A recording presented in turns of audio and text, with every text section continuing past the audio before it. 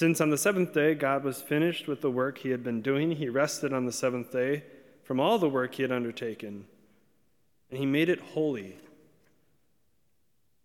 When it says that God rested, sometimes in American tradition or English, we can think that means he just took a break.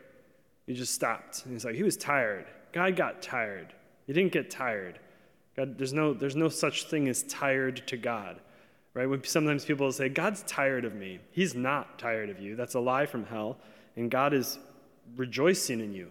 In fact, that's what this means. To rest means to be in awe of the thing that he created. Right? It's like if you painted a house, and you finished, you're like, wow, we did a great job. Or back in the day, if you used wallpaper, I don't think they use wallpaper anymore, but back in the day when you did, and you got it right on straight, and you didn't get any crookedness or no little parts that are crumpled up, you're like, we did an incredible job. Yeah, you're in awe. You're in awe of the thing that you did. It's not pride. It's not vainglory. Because God, when he creates something, he says, it is good. And I can rest in that. I get to rejoice in that. And when I become in awe of something, it actually gives life to my soul so that I want to go and do something more. Again, we flip-flop this in our American society, or maybe just in Western civilization, and we think, well, rest means that I just don't do anything. Rest is me just watching TV and vegging out. Well, what does that actually do? It sucks life from me. It doesn't actually give me life.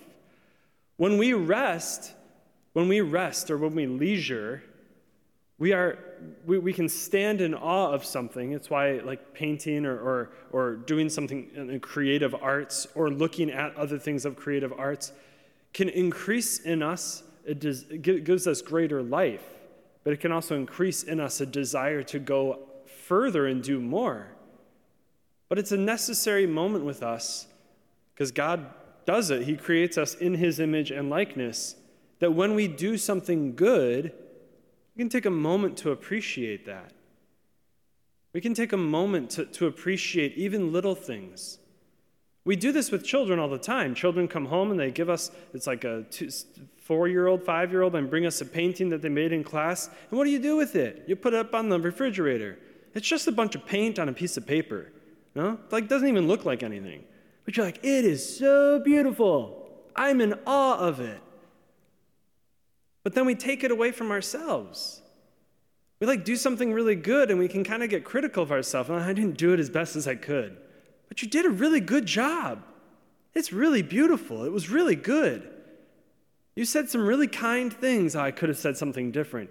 We just negatively attack ourselves without being in the image and likeness of God, which is that I rest.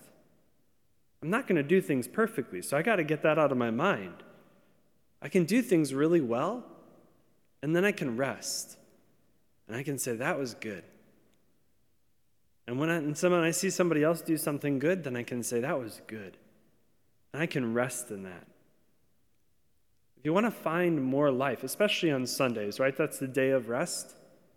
Maybe Sunday is a day of reflection. I reflect upon the good things of the week. I leave out the bad. What are the good things of the week? I write them down, maybe just 10. And I just rest in that. I say, wow, that was a good week. And then it gives me energy to actually move into the next week rather than despair of I can't think about tomorrow, Monday. No, it's you know what? I can't wait for what God has for me in this coming week. Rest isn't vegging out.